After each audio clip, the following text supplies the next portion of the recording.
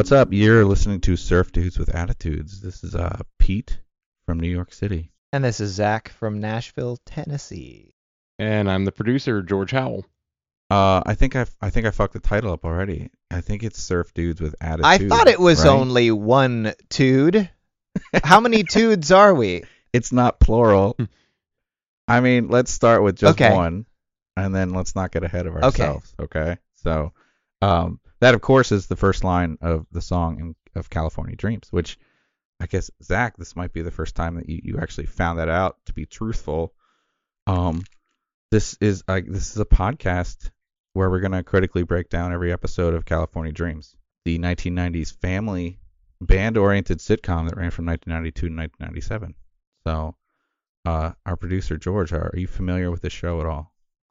I saw a few episodes here and there, mostly because they were after the Saved by the Bell reruns, but I was never a real diehard fan. I've only seen a handful of episodes.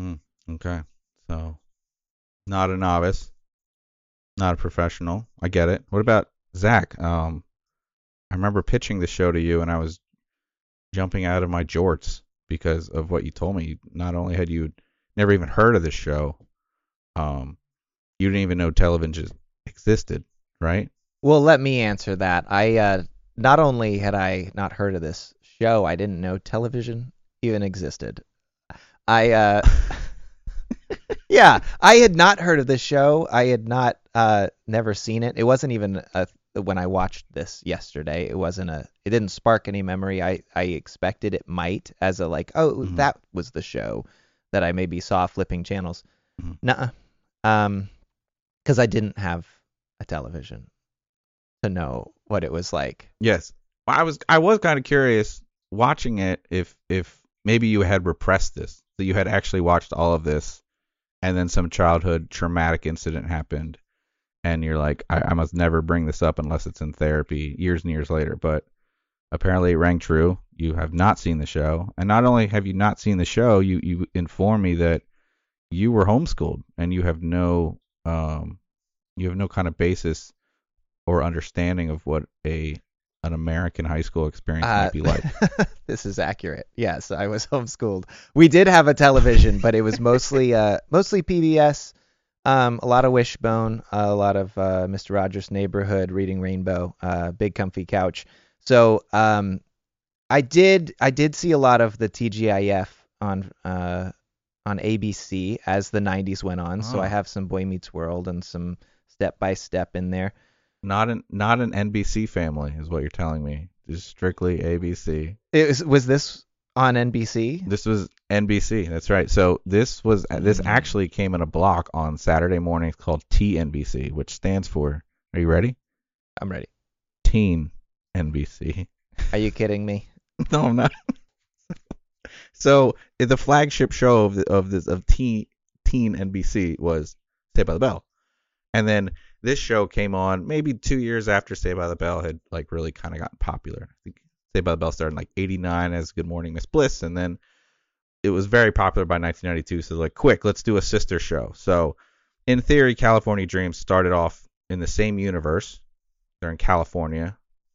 Pretty sure Los Angeles. I don't know. We're gonna find out if there's any latitude and longitude that's actually posted about it in the show. And then they had a couple other shows after. They had like City Guys, and they had Hang Time, which was about a high school basketball team. So who knows? Maybe I'll start a Hang Time podcast with my basketball playing friends that I've definitely had a ton of. So anyway, we're kind of gonna jump right in. We kind of want to take a critical look at California Dreams as musicians, as jaded, cynical, bitter musicians, and we're going to kind of deconstruct their decisions from a business standpoint, from a musical industry standpoint, and we're going to try to decipher some of the songs that are played and see if they have any merit. They were literally just completed last minute, which I have a feeling that will be. I think our goal here is not to just clown on the show.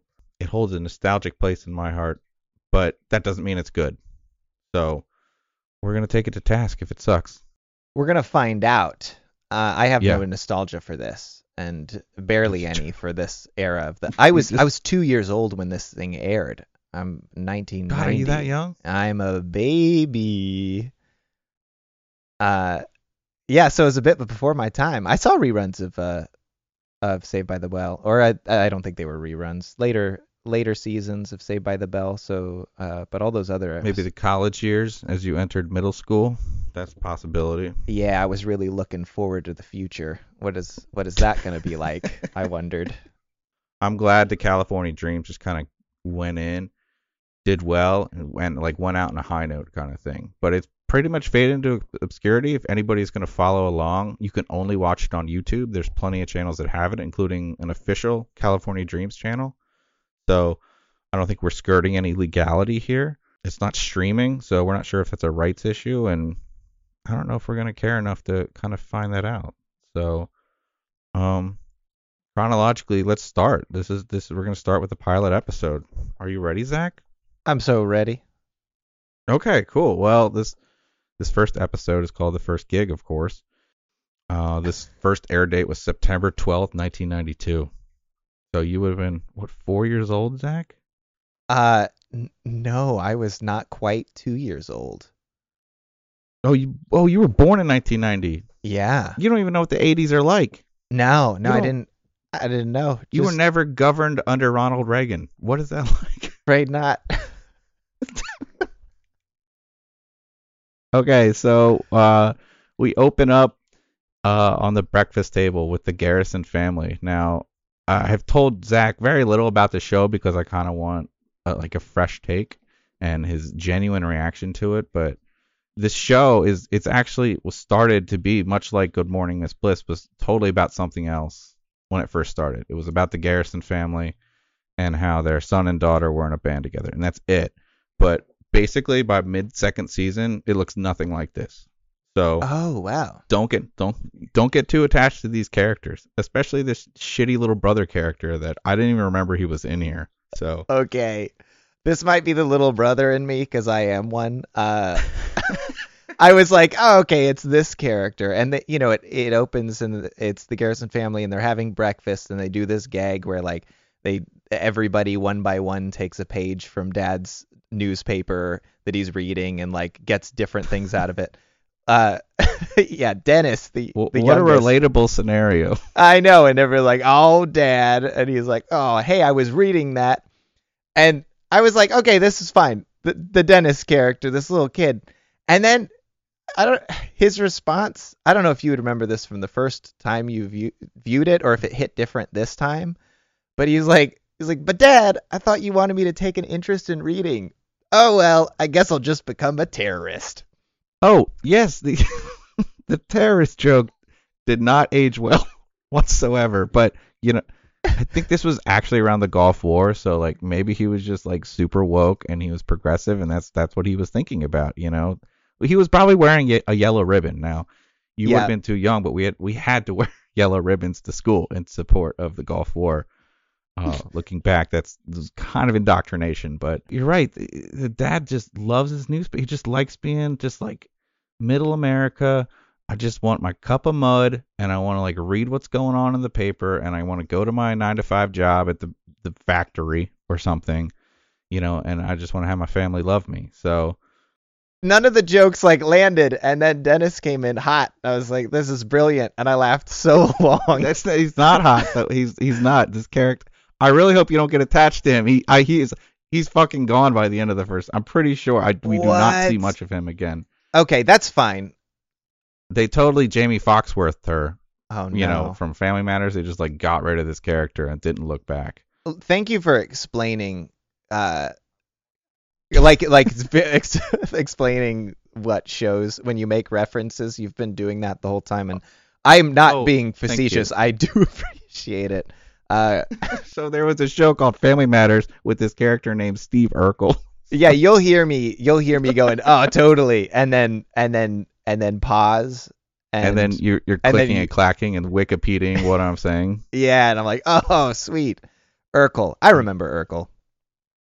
So this nerd ass dad who just wants to read his fucking paper. Apparently he's a college professor. That is that's kind of a quick drop. It doesn't say of what. I don't know if we're ever going to find out, but I don't know if he has an affair with a student. I don't know if he gets grants for his kids. I don't know what kind of backstory we're going to get, but it's just dropped there. But a lot of times the pilot is different, and they'll just kind of test some stuff out, and then they'll just drop it and assume nobody saw it. But they didn't anticipate 30 years later some assholes talking about it on a podcast. So along with the terrorist joke that didn't work, they also have a Doogie Howser joke that didn't work. But do you know the show Doogie Howser? Does yes. that name sound familiar? By Okay. name, yeah. I didn't really watch it. I'm pretty sure that was an ABC show. We might have to go to the producer or the judges on that, but so you should have known about it, and I'm pretty sure it went into the mid 90s, but not a kid doctor. But anyway, so Doogie Howser exists in this universe.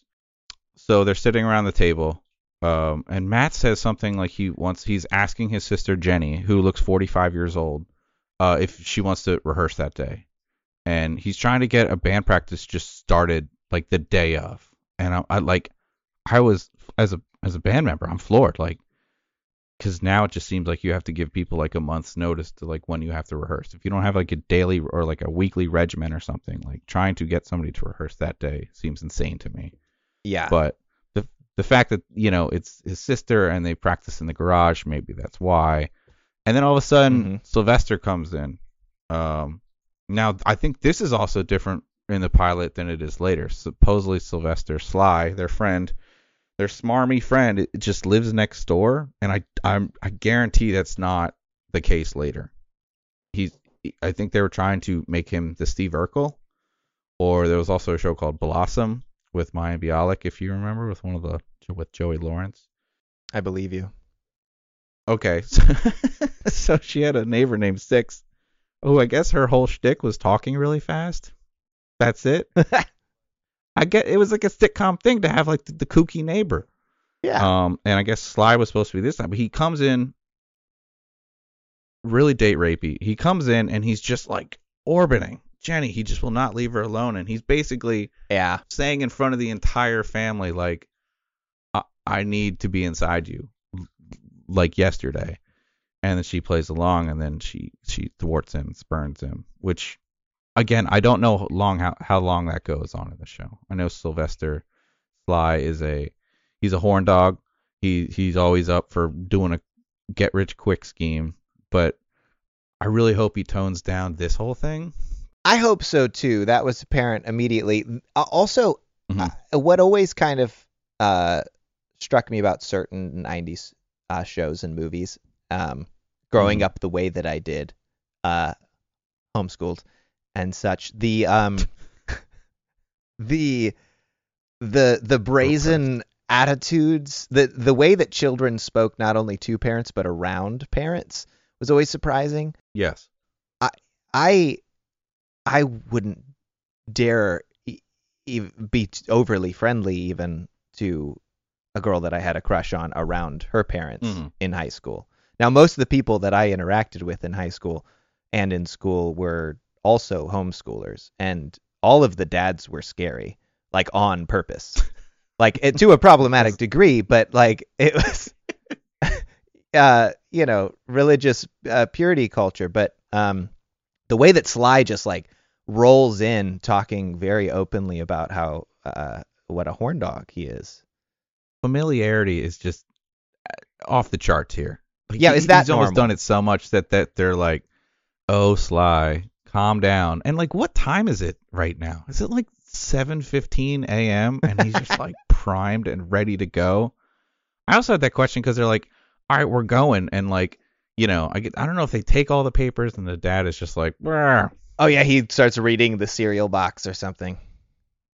So, but then they go to Sharky's, so is this is the morning, right? So they're at a restaurant because Sly says bumping. The early bird gets the babe, and they're like, hell yeah, and then they go to Sharky's. Which I have never grown up in California, but I don't know if it's true. I don't know, to get the best babes, you go to a fast food surf themed restaurant at 7 a.m. because they're still serving breakfast at this time. It's a little gross. because a lot of the best surfing happens at sunrise. I also did not grow up in California, but I'm wondering because that happened. Like they greet their various seen friends Point who are Break. there, and like I mean that's basically what I'm drawing from here. All right, and Tiffany, their friend, comes in just from the surf. That's true. But her hair is wicked. completely dry. I'm not going to throw shade on the wardrobe and costume department, but it could have been like a little damp. Okay, so we have our first discrepancy in continuity Okay, so here. I have a question. Is this a Saturday? Or is this a school day? Is this during the summer? It feels like the summer. Why would you be getting up this early? Okay, then maybe it's not 7 a.m. Maybe they had a late breakfast. I don't know. But either way, Tony is working. And Tony is our friend, and he plays drums in the band. And as we said, Tiffany is there, and she plays bass in the band. And Matt sees this as an opportunity to get the whole band together for rehearsal. But Tony, as far as I know, he's the only one that works this entire show, which is a shame. And he's just stuck at Sharky's. And he doesn't seem to, I don't know, there has to be a plot later on where his work schedule is interfering with his band schedule. And that's something as musicians we can all relate to. Big time. Anyway, but I mean, I'm not saying he's a saint because he's also sexually harassing all the women that work there too. Which I guess is just, that's what you do on teen NBC. You just, you go for panty raids. You cast a very wide net. You see which babes you can get on your little fish hook, I guess. Right? I was 2 years old. I don't know. Well, early word gets the babe, dude. All right. So Sly is sitting at this table and he's pining for this. He wants to manage the band. And I guess this comes out later, so it's not much of a spoiler, but this band has been around. They have been playing for 2 years together, and they have not had a show. Oh, wow. Yes, that's kind of like a line thrown in later. Yes, it's a line that's Tony casually says later. Well, he says it emphatically because, as you see in this episode, they have to decide which show they're going to play or if they're going to ditch their first gig. But he's like, we've been playing almost daily every day for the last 2 years. We have to take this gig kind of thing. And I'm like, whoa, okay, so maybe that does make sense. Like, I really want to have a rehearsal today, but you play every day for 2 years. What is missing one day of rehearsal really gonna do, And it should just be mentioned before we leave this scene that in the pilot, the band's name is the California Dreams. Later in the show, it is just shortened to the Dreams. I noticed that it was California Dreams because you had mentioned that that they changed it to just the Dreams. I was curious about that. Well, we're gonna find out if that's just like a nickname. It's like, if they're really into brevity. Like when Panic at the Disco dropped the exclamation mark and it was a big deal. This is California Dreams did it first. You're right. That saves a lot of time overall. Yeah. So you just say Panic at the Disco. You don't say it with any you say it with no verbal punctuation either. No need. It's just factually, okay? It's not like something needs to happen ASAP. Exactly. Oh. It's like we're in California. This is the only place we play. It's the Dreams, okay? I mean, outside of this episode, they basically only play at Sharky's, but that's how I remember the show, that they only play at this one place. And of course, if you haven't seen the show before, Sharky's is basically their version of the Max, which is a restaurant, I guess, attached to the school. It's not really ever mentioned. I really want to see blueprints for both of these places. But I guess it basically just serves breakfast food and puts on one band as a house band the entire time. So I want to see that business model. Anyway, so we jump to the garage. We immediately see Matt with no sleeves. I think this is one of the big shortcomings and a reason that Matt is not with us very long on this show, even though he's probably the most talented member. He's supposed to be like the rock star in the band because they don't really have anybody else. Wait, Matt is not in the show after this? I don't want to spoil anything for you, Zach, but again, whoa! Don't get attached to anybody in the Garrison family. Oh my God, this is crazy. He's like the front man. This is a big change. But he's the front man, and he's the songwriter. Yeah. He's the Zach Morris of this Zach Attack band. That's I would say Zach Morris is the Matt Garrison of his band. Well, okay, so apparently when they were because who did it better? Who wore it better? Apparently when they were casting for this show, they actually looked for people that could play. So I think these people they do have musical talent. I don't know how much it's going to be showcased, and that's something we're going to kind of look on with this podcast, is we're going to see what they're playing and how accurate it is. But when they cast Matt, he's like I wouldn't say he's a pretty boy, but he's definitely he's a cute guy that can play, but he's not like a rock star. And then later in the show, Jake comes in, and he's like the rock star. Okay. But then Matt is not there, and they have to bring in some kind of soft version of that character to kind of round out the band.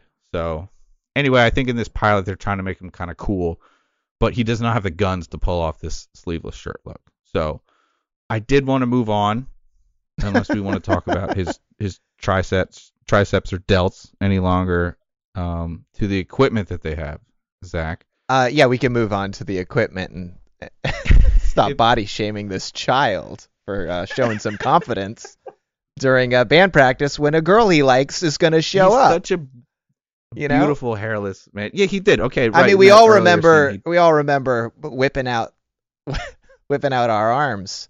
Okay, I seem to have touched the nerve for this skinny guy on this podcast, and I'm very sorry. Okay, it's fine. You can wear whatever you want. It's fine. You don't need to have to meet a certain body standard to wear clothes. It's pretty unrealistic. No, you can wear whatever you want, dude. Okay, midriff it up. Thank you. So let's look at the equipment on this scene. Maybe it looks something similar to what you had. So basic kind of 4-piece band: keyboard, drums, bass, guitar. Below the keyboard is a tiny keyboard amp, like very tiny. It's a practice PV guitar amp, and there's a practice combo bass amp, which I also think is PV. 3-piece drum kit, and then there's bongos in the background that I really hope will be utilized in a future episode. I guess that kind of looked normal. That's how my first band was. We were just using whatever was in like the practice space, even if it didn't sound loud enough or good enough. So I'll give them props there. I think I had to like zoom in. I think as they were playing, all of the guitars looked plugged in, at least, because I fully expected that not to be the case. And yeah, so they're practicing, and then Matt has invited Randy Joe over. It's Randy Joe, not Brandy Joe, right? It's Randy Joe. Okay, so Randy Joe supposedly is 15 in this episode. She's about to have her sweet 16s. Yeah, she's gonna have her sweet 16 party. But do you know who the actress was that played this Randy Joe? Should I? I bet you do. I know her from a movie called Airborne, which came out in the 90s about an aggressive inline skater who has to move from California as a surfer, of course, so maybe same universe, to Ohio. And he has to live with his cousin, played by Seth Green, and it's one of Jack Black's first roles. Anyway, he uses rollerblades to warm his way into this girl's heart. As you do. They have a final battle down Devil's Backbone, and she is the female lead. He wins Devil's Backbone and kisses her at the end, so I love that. It's quite something. But that's her. She's not 15. She's definitely like 20-something in this episode, but good for her. He's trying to impress her, so they're going to play this song, and we finally get to our first song. The song is only about 40 seconds long. It's called Into the Tube. Not long enough. What did you think of this song? It's first of all, it's funny. It's funny you should mention that, but go ahead. Well, I think remembering now what you just said, that they had been practicing for 2 years, made a lot more sense, because this thing came in and I was honestly surprised. Mm-hmm. Like, it slaps you in the face with some very tight harmonies, and it just mixed. It's mixed so well. I mean, it just jumps right in and it doesn't stop. I kind of loved it. Honestly. Like I did not expect, and we're gonna come back to it but the second song they play, you get a snippet of it because it is the theme song for it, or it currently is in this pilot episode. I don't know what I'm in store for, but currently you don't as know, it stands, and that's what I love about this podcast. And that's what you're gonna love about this podcast too, listeners. Yeah, so I got a little taste with that, but yeah, Into the Tube. This song kicks ass. I want to surf now. Yeah, of course, it's about surfing. I couldn't find lyrics to this online. I did find a website that had most of the lyrics to California Dreams, so we're gonna be like super set. Sick. But I did on the official California Dreams web YouTube page. They have the entire version of this song. It's 3 minutes and 42 seconds long. I about fell off my ottoman listening to it because what we see in the show, they literally just jump into the first chorus and they only play the first chorus and second verse. And that's it.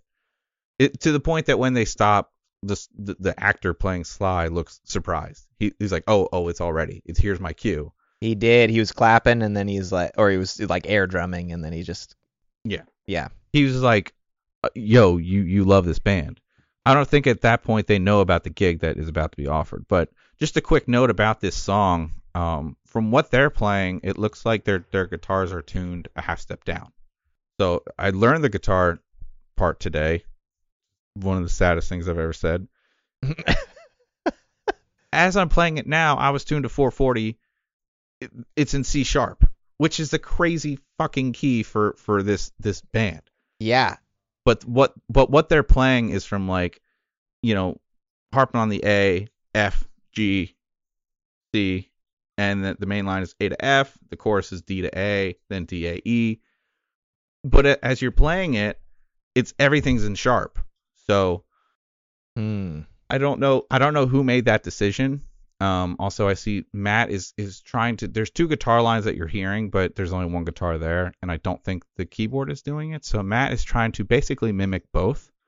But what he's playing, it does not actually match up, which is something that if you're going to be a Patreon subscriber, we're going to actually like play what he plays, no matter how bad it sounds. It's going to sound great. Maybe it was transposed for vocals. Somewhere it got mixed for the like recording versus the studio recording versus like the video recording. It's odd. I couldn't see what the keyboard was playing because she was too far back, but the bass and the guitar, they're definitely playing it in like first position stuff. So, but as I tried to play it, I was like, it's a whole half step off. So are they cool enough to like tune down their guitars? Are they Nirvana? Yeah, who was doing that in 92? Anyway, as I was listening a little more, there's actually like some cool bass riffs in the extended version, but if I listen closely, and I don't want to say it's kind of like a Seinfeld thing where I think the bass is all synth. So I really don't want to think about that too much because that's a bummer. Anyway, yeah, Randy Joe loves the song. They're like, that's it. We play one song at rehearsal and that's all we do. And then she offers them a gig and she's like, it's for my Sweet 16 party in 3 days. Which is very short notice. I don't know if another band dropped off. So she offers them $250 because Sly says they don't play for anything less than $250. And as somebody that's had shitty managers and booking agents in the past, like, good on Sly, okay? Because he aimed high. And she's like, $250, fine. Basically, like they lowballed her, and they're like, fuck. And I don't know if this ever happened to you, where like somebody's asked you how much it would cost to play, and you kind of have to size them up really quickly, and you should throw out a number, and they're like, oh yeah. Sure, easy. And then you're like, the rest of the day, you're like, fuck, I should have shot higher because they probably would have at least like gone down a little more. So yeah, I feel like I've countered and try to become offensive now, but I don't with high. I'm like Sly now, without the aggression. You are Sly. With smaller arms, but you are definitely Sly. Who's got smaller arms? So anyway. According to my inflation calculator, $250 today is $533.90. So that's actually not a bad gig, especially when you live at home with your parents and you have no bills to pay. Yeah, that's sick. That would be great. Anyway, so we go to the kitchen where there's a gag about the mom doing dishes and dropping them and stuff because the kids are yelling. because they're so happy. Sly has a cow print vest that, I mean, we could or could not talk about for the next 10 minutes, so we can just get past it. It's okay, because we have other things to talk about, including Dad comes home. And I guess we might have missed it, but the very beginning breakfast scene, they kept, I don't know, they kept like shit talking their dad. They're like, Dad, you never fucking follow through on anything. Yeah, and then Matt comes home. He's like, hey, stop picking on Dad. I guess one of the things they always harp on him for is that he never follows through with his dreams of going to the Grand Canyon, which seems like a little foreshadowing now that I'm thinking about it. Yeah, I should have seen this one coming. I had the same reaction when Dad comes in and he's got news. I'm like, oh no, I bet. Oh no, that news. You knew. I bet you. Yeah, and they did the classic sitcom trope of like, he won't let him talk, basically, and if anybody would just let the other person speak, this would be resolved, but that's not going to happen. And he goes into his blazer and he pulls out a ticket hole. I don't know where. He went to a travel agent for this, right? And he's like, I got 4 non-refundable tickets to the Grand Canyon this Friday, which happens to be the same night as Randy Joe's birthday party. So he bought tickets 3 days in advance, which would have been fucking hell of expensive. For sure. I like how, I mean, there were definitely parents that I knew who were like as money conscious to like point out something as specific as like, this is non-refundable, but to like lead with that, like, you know how poor we are. Like, oh no, but what if you could refund? Nope, we thought of that. They're non-refundable. There's no way out of this. Okay, it's one thing like a once in a lifetime. I don't know. Like somebody's getting inducted into a Hall of Fame. Like that only happens once, but yeah. The Grand Canyon will literally be there on Monday or the following Friday. It's so silly that nope, there's only a limited amount of tickets that we can sell to look at this big hole in the ground on this particular day of the week. So yeah. Putting that aside, I know the plot has to move forward.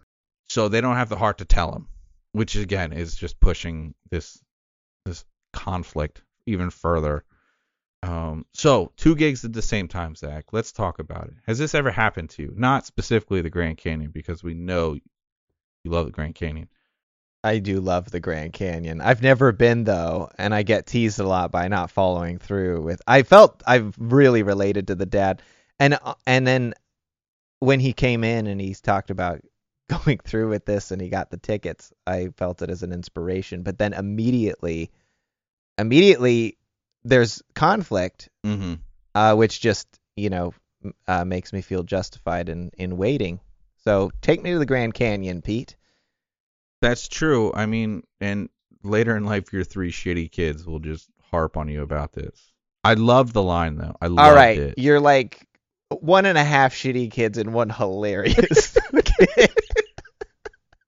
At one point, Matt is like, Mom, tell Dad we're not doing it. We actually have a paying gig that could help this family out. Because, like, I think at that time, it's a 3-hour trip, 4 tickets. I don't know. It's probably the same amount of money back in 1992. They might be making more as a family if they just play this gig. Anyway, but the mom is like, I love this line. She's like, you know how important the Grand Canyon is to your father. I just lost it because I'm like, I don't know. He must be always talking about it, and it's only 3 hours away. Like, why haven't you gone? And you're like 50-something years old man. Why haven't you gone there yet? It's only getting bigger. They're going to fill that in at some point. Anyway, they go up to Matt's room, which you won't know, Zach, but Matt's room is the exact same set they used for Zach Morris's room. Really? Same thing. They just took out a couple posters. They took out a Babes poster, and they added an REM, Automatic for the People poster, and like, boom, there he is. That's a cool guy. Yep. So I did have so have you accidentally booked 2 gigs at the same time? And what did you do about it? I have not double booked gigs before. I have. Okay. Oh, well, okay. Not 2 music gigs that I've had to double up because I also MC shows, and I've had shows where I had to play the show and then run over and MC a separate variety show. Something like this where it's something like personal, family or friend related, Yeah. yes, those kind of conflicts happen all the time. There's definitely been times where we have not been able to play the gig, and I hate that. As far as double booking, I think it's definitely happened accidentally on tour where I'm like, fuck yes, confirmed. And then I'll look and like, oh no, I also confirmed it was somewhere else. Or I forgot to unconfirm or drop off the bill or something like that. And it's not something you want to do, but I guess it's better, than not having a gig at all. Sometimes you gotta, take Betty and Veronica to the same fucking prom, So. Is that a reference to something specific? Oh my God, I guess that's okay. I shouldn't be making a Betty and Veronica joke because I never actually watched Archie, but apparently that's like a common thing. Those are the two. That's right. I guess Archie has really bad commitment issues. George is so disappointed in me right now. No, I'm disappointed in Pete. It was a book before it was a show. So they made a book out of that? Series. That's great. So anyway, we jump back to Sharky's. We're at Sharky's, and I have something incredibly important to talk about. So whoever's like set designing this prop department, they have, I guess this place sells milkshakes, which like I'm all about. I fucking love milkshakes. They're the best. There's 3 milkshakes on the table that are completely untouched. Like it looks like they've been sitting there for hours. They're just at half level. I think they're supposed to be strawberry. There's no straw in them at all. It's just they're just berry. And if there's no straw, it means you're sipping them, and then you would at least see some film on the side of the glass or something, but there's nothing. It's just sitting there like some gelatinous fucking sad cube. Anyway, it took me right out of it, but I'm so sorry. I'm so sorry that happened to you. Thank you. Thank you for letting me live my truth. Of course. Validating that response. Of course. Something striking about this, especially I think of the other 90s shows that I've seen, is kind of, especially the contemporary Saved by the Bell, where like everybody, especially the main protagonist, is kind of a known piece of shit. Like this show, everybody kind of does the right thing. Oh, that is a great point.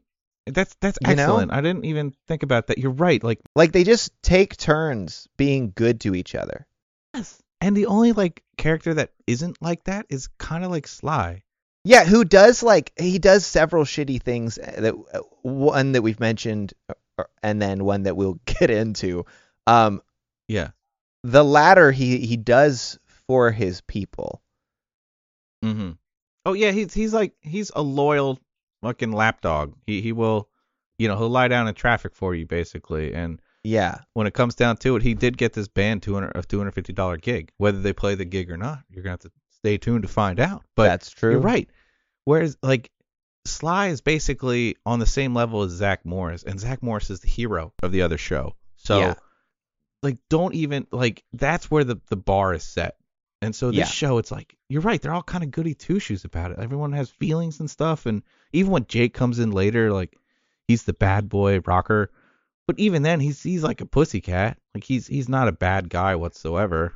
That's good to know. I'm starting to get endeared by these folks. Well, because, and I might have these wrong in my notes, but before they get to Sharky, they do actually tell Dad that they have the gig. They finally get up the nerve. I think, yes, he does tell them in that, and then the dad leaves all butthurt.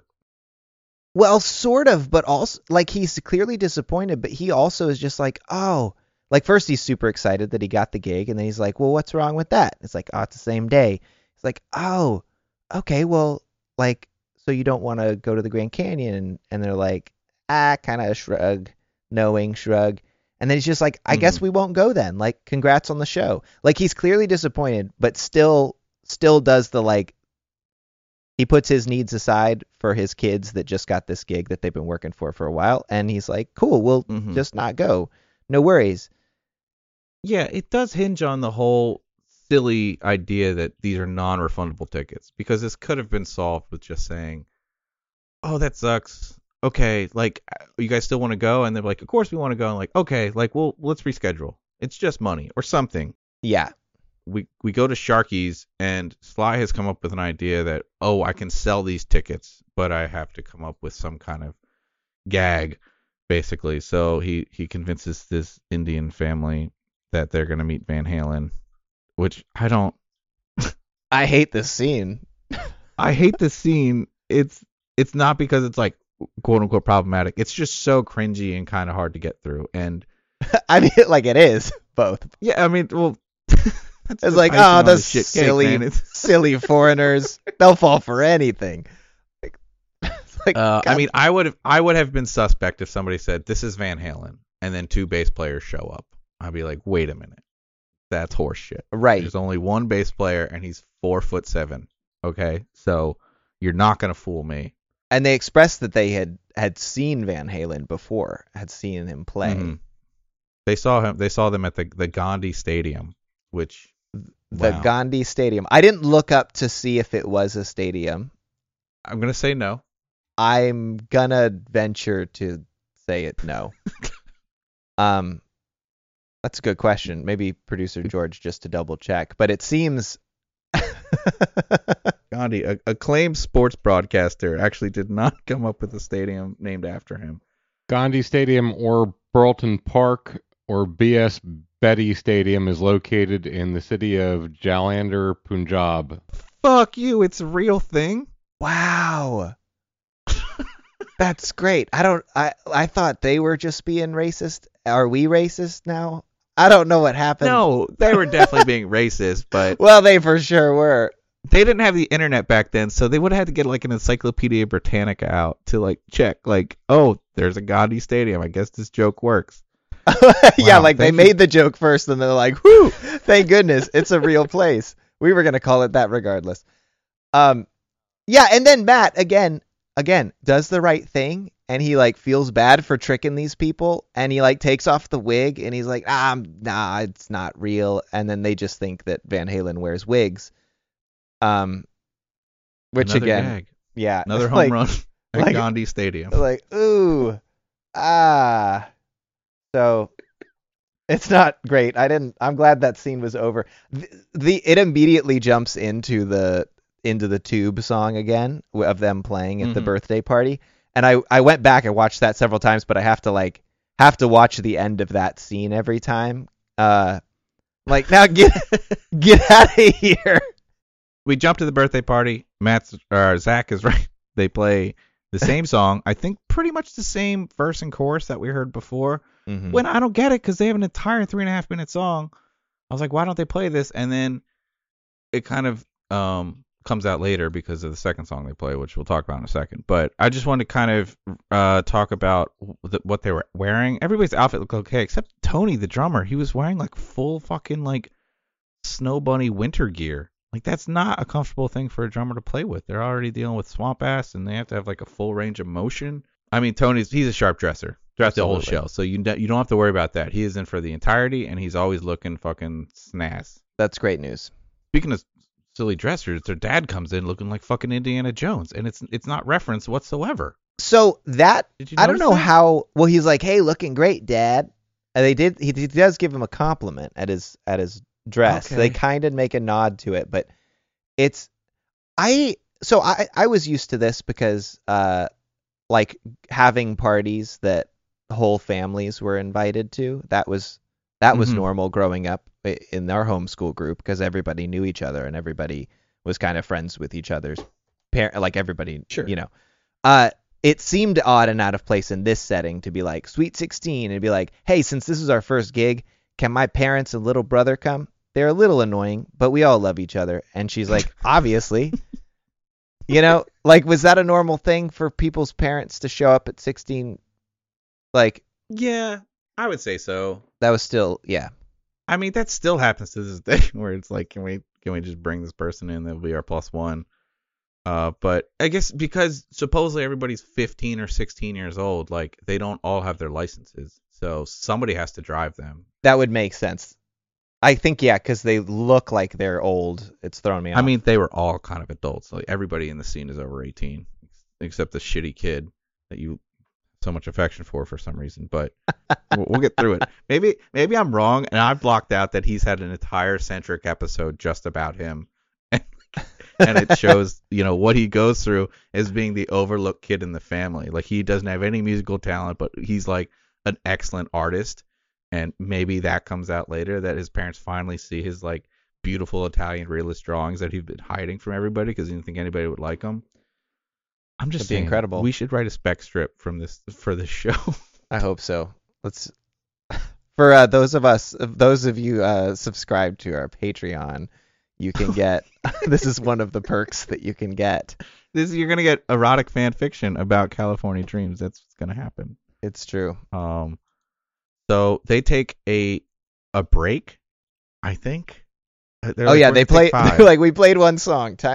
We got to take a break now. And sometimes I play one song on tour and I'm like, I'm done. I would like a break I too. would like, give me 5 minutes, please. I got to talk to my dad. But but then they come back on for one song, which would make this an encore. And that's like the nerdiest shit ever. If you're like, we're going to take a little break and we're going to come back for one song because that is what is customary. I mean, I guess this place has a curfew. It looks like they rented this place out, so they have to strike the whole place, and they want to get their deposit back, so they have to clean up.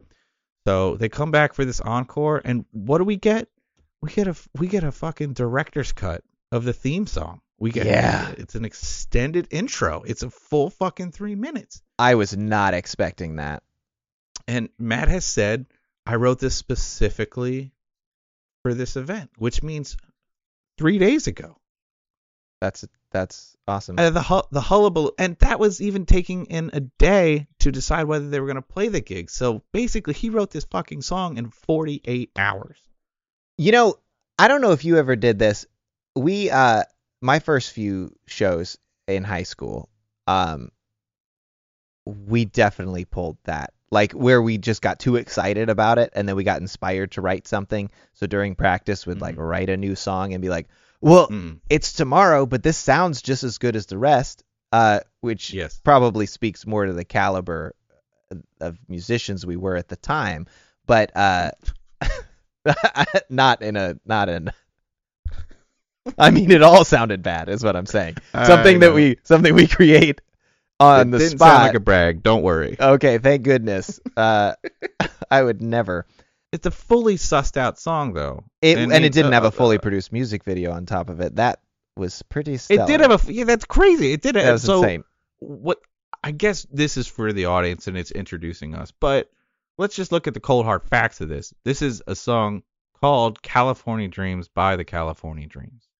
This is kind of like the Black Sabbath on the Black Sabbath album by the band Black Sabbath. It's so much like that. It is. And they're like, I guess this is what we're gonna have to either start or end every single show with this, even though, and do they say like, this is for Randy Joe every time, and then everybody just thinks that Randy Joe has died a horrific young death, which she might, and they just have to play this in her monitor. She doesn't come back. We never see her again in this she series. Never comes back. Okay. No. Not until the Mini-Me sex tape. That makes sense. So we didn't see the whole show, but we saw them play 1 1/4 song. So how long do you think that they played? Like, how long would you play at a Sweet 16 party? 16 years old, right? How long of a set can you have had? You practice every day for 2 years. How many songs can you bust out? If you're busting out a song every 48 hours, that could be a fucking marathon set you could play. I was in a couple of bands, but it was mostly one band, and we just changed the name and a couple of members here and there throughout high school. And we lived far enough away from each other that we didn't get to practice a ton, and there was delegation issues in writing. Mm-hmm. So, I mean, for us, not many. By the time I started the band I'm currently in, with my sister, we were practicing just about every day, and it was like we were living together, so it was easy to what we saw at the beginning where he's just like, hey sis, let's practice today. Like that definitely did happen at that time for me. I don't know, like 30 minutes. Yeah, 30 minutes sounds right. It sounds like, because that's all probably like a shitty. I'm not saying your Partridge Family band was bad or anything, Zach, but 30 minutes is basically what we can as parents and the chaperones of said events could really put up with. Yeah. I mean, I don't have any kids, thank God, but I can't imagine going to these fucking recitals or something. It would sound awful. I'd have to just get up there and make it all about me. What if your kids were as good as the California Dreams, or excuse me, later, just the Dreams? And then just the California Dreams with an exclamation point. They just keep moving around the exclamation I point. don't know. I mean, those kids, they're pretty good. They also have probably progeria. They have some kind of pituitary disorder because they look a lot older than they actually are. So I'd be like, maybe they're just developing at a faster rate, both physically and, mentally. But these kids are fucking killing it. I looked up to see how old they are. Tiffany, the bass player, was 17. Kelly Packard. Yeah. Yeah. Okay. And then the keyboard Kelly, is that her name in the show? Jenny. Sorry, Jenny. She was around 20, and then the other two were 18. Matt and Tommy are 18.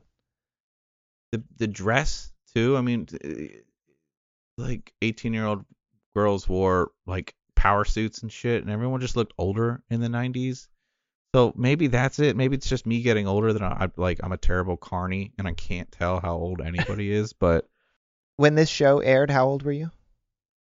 I don't know if I was watching it first run. Maybe I was. So I was around 10 when it started. You were Dennis's age. The little I brother. Was you shitty little kid brother's age. I was just being a menace around the neighborhood. I was foiling with my pranks. I knew it. What I did. This all I tracks hate him so much because I hate myself. Oh no! You saw how you did it better. I did. And he got a bit more attention for it, and that's okay. He was just acting out because his siblings were just way more recognized, and his artistic abilities just will never be known.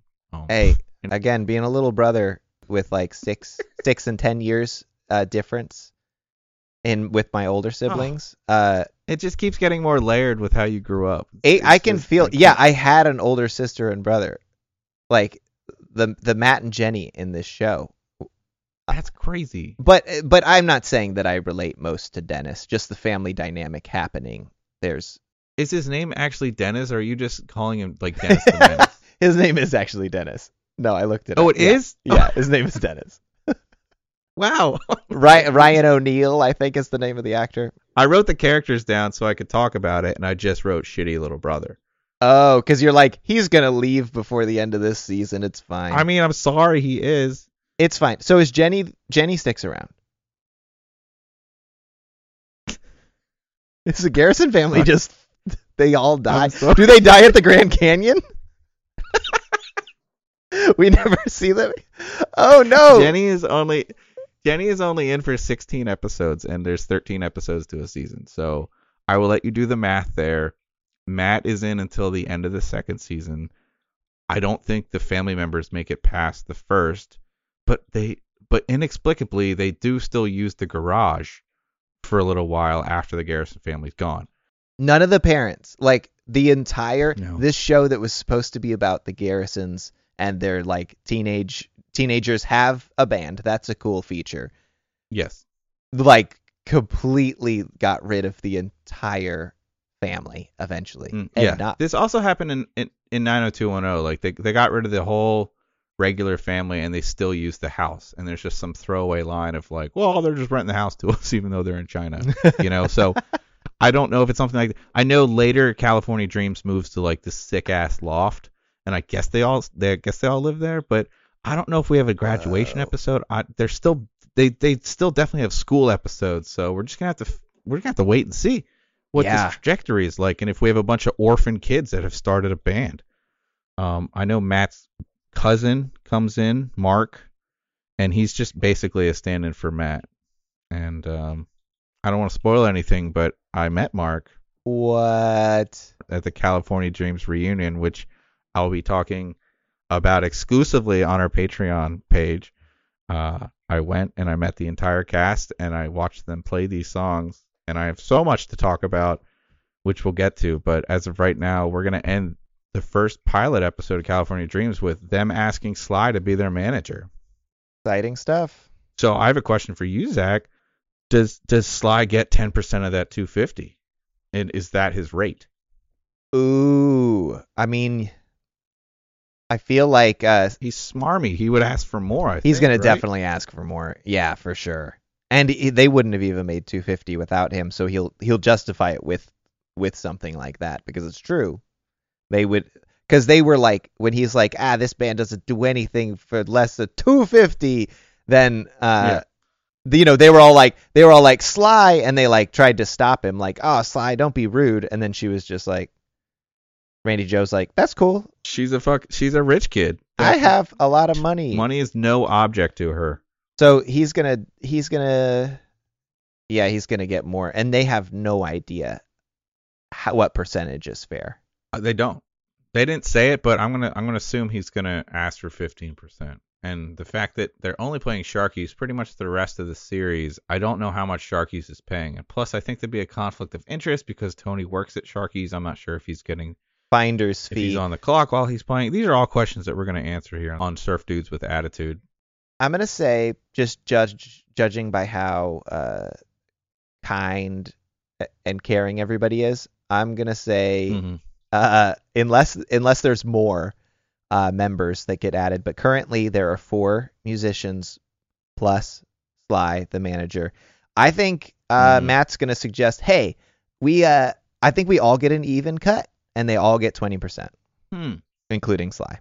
Oh, you think? Okay. I think he's going to try to be fair, and I think he's going to, like, Sly is going to be like, oh, I get half, and then they're going to be like, no, low ball, I could see that argument going back and forth.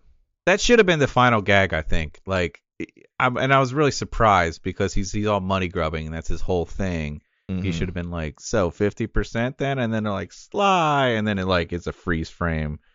That's how I would have ended it, but nobody asked us, which we're going to write that wrong. You know what? I think we should add this as little features of the show. Ways we would have ended the episode. Yeah. Or like ways we would have, jokes we would have made in place of that. I mean, because we're keeping in Gandhi Stadium and the terrorist joke, of course, because you got gold, you don't fuck with it. Absolutely. Anyway, what did you think of this episode? This is your first full episode of this show. This is me revisiting it. I haven't watched it in about 15 years, and then before that was probably when I was a kid. So looking at it with adult eyes and then fresh eyes for you, what do you think? The first episode. Are you excited to continue? I actually am excited to continue. I didn't know how this would be going into this. I'm sure it will fluctuate as the seasons change and as the characters change. But yeah, currently, when I finished the episode, I wanted to watch the next episode. That's great. I would have if I wasn't stopping and waiting to do this whole process. Okay. I actually wanted to see where it went next and continue with it. So yeah, I like it. The songs are fun. It's like, it's so saccharine and sweet. Like, I love how I love how California Dreams, their song, like the opening line is Surf Dudes with Attitude. Obviously, you might recognize it, listeners, from the name of this podcast. From a little show. A little show you've fallen in love with very recently. And there's no attitude in this song. Like, no. This song is so sweet and dreamy, and it's just like... Yeah, what would be that attitude? Like, they go surfing, and some lifeguard's like, actually, you guys can't surf today. And they're like, okay, thanks for letting us know. We're going to go down a little further. Like, they're so polite. Or like, Tony, you gotta come to work early. Like, somebody called out, and he's like, okay, I'm there to help out, want to help the team. That's just it, And they didn't ask for more money. They showed up on time to their gig. Like, these are the opposite of rock stars. They're writer. We have to write. That's a Patreon thing. Like, we need to write what the California Dreams writer would look like. Yeah. And we got to have some people contribute to it. Yeah, I think it part of why I like this might be part of why it wasn't successful. But like the the stakes are just so low, like with this first episode, and it might change, but it's just like, it's like, oh no, family drama, and then everybody's like, it's all right, don't worry about it, you know, and then it's just like, oh no, we compromised and everybody was happy at the end. Yeah, we all listen to each other, and we're middle class and white, and everything is just gonna work out and be okay, and we're gonna realize that in the grand scheme of things, like a high school band isn't everything. Yeah. So you're right. It was weirdly, I thought it would be more silly, and the way that like Saved by the Bell is so problematic at times, and it's weird, and there's no moral to the story a lot. This one had a moral. I don't know. It almost felt good. Yeah. I was very surprised, and I was sitting like learning the song. I was like, this is kind of fun. Like, it's an easy song, obviously, but somebody put time into it. I don't know. I was like, what's happening to me? Why am I just not shit talking this entire thing? I was genuinely shocked how fun it seemed, and the time went by. It wasn't that cringy, but the first episode, this might happen. And I haven't put my guard down yet. Episodes that don't have anything to do with band stuff, and then we're gonna get our wills tested. So yeah. Anyway, I mean, I am a little curious to find out what happens outside of all of this. I mean, it's high school drama. I'm assuming, but I do remember, God, and it's gonna come up later. There's one episode that has stuck with me my entire life, and it's the logic part of it, and we'll get closer to it. We'll talk about it, but it has something to do with like they're at school and there's a safety program and they have to go 1,000 days without having an accident. And even as a kid, I was like, wait a minute, that's like 4 years of your, and like this plot makes no sense because they're trying to get to 1,000 days, and I was like, how much time has elapsed here? But this is like the Mandela effect. Like, I could be completely misremembering how this goes, and maybe the episode starts with like they're at 950 days or something. But again, we'll get there. We'll figure it out. I'm excited to go on this journey with you, Zach. So I guess until next time, I'm going to sign off. This is Pete from New York City, a surf dude with a singular attitude.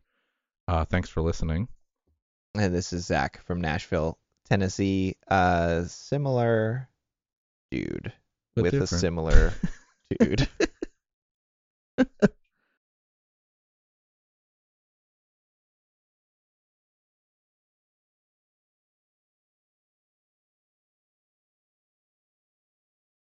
This episode of Surf Dudes with Attitudes was created by the following: producer, writer, and host Zach Fable, producer, writer, host, and audio editor Peter Rains, producer, writer, host, and video editor George Howell. If you're a Patreon member, please hang around for the extended show where we will be talking about band managers. If you are not a Patreon member and are interested, you can help support the show at patreon.com/surfdudeswithattitude, where you can access all of our bonus content.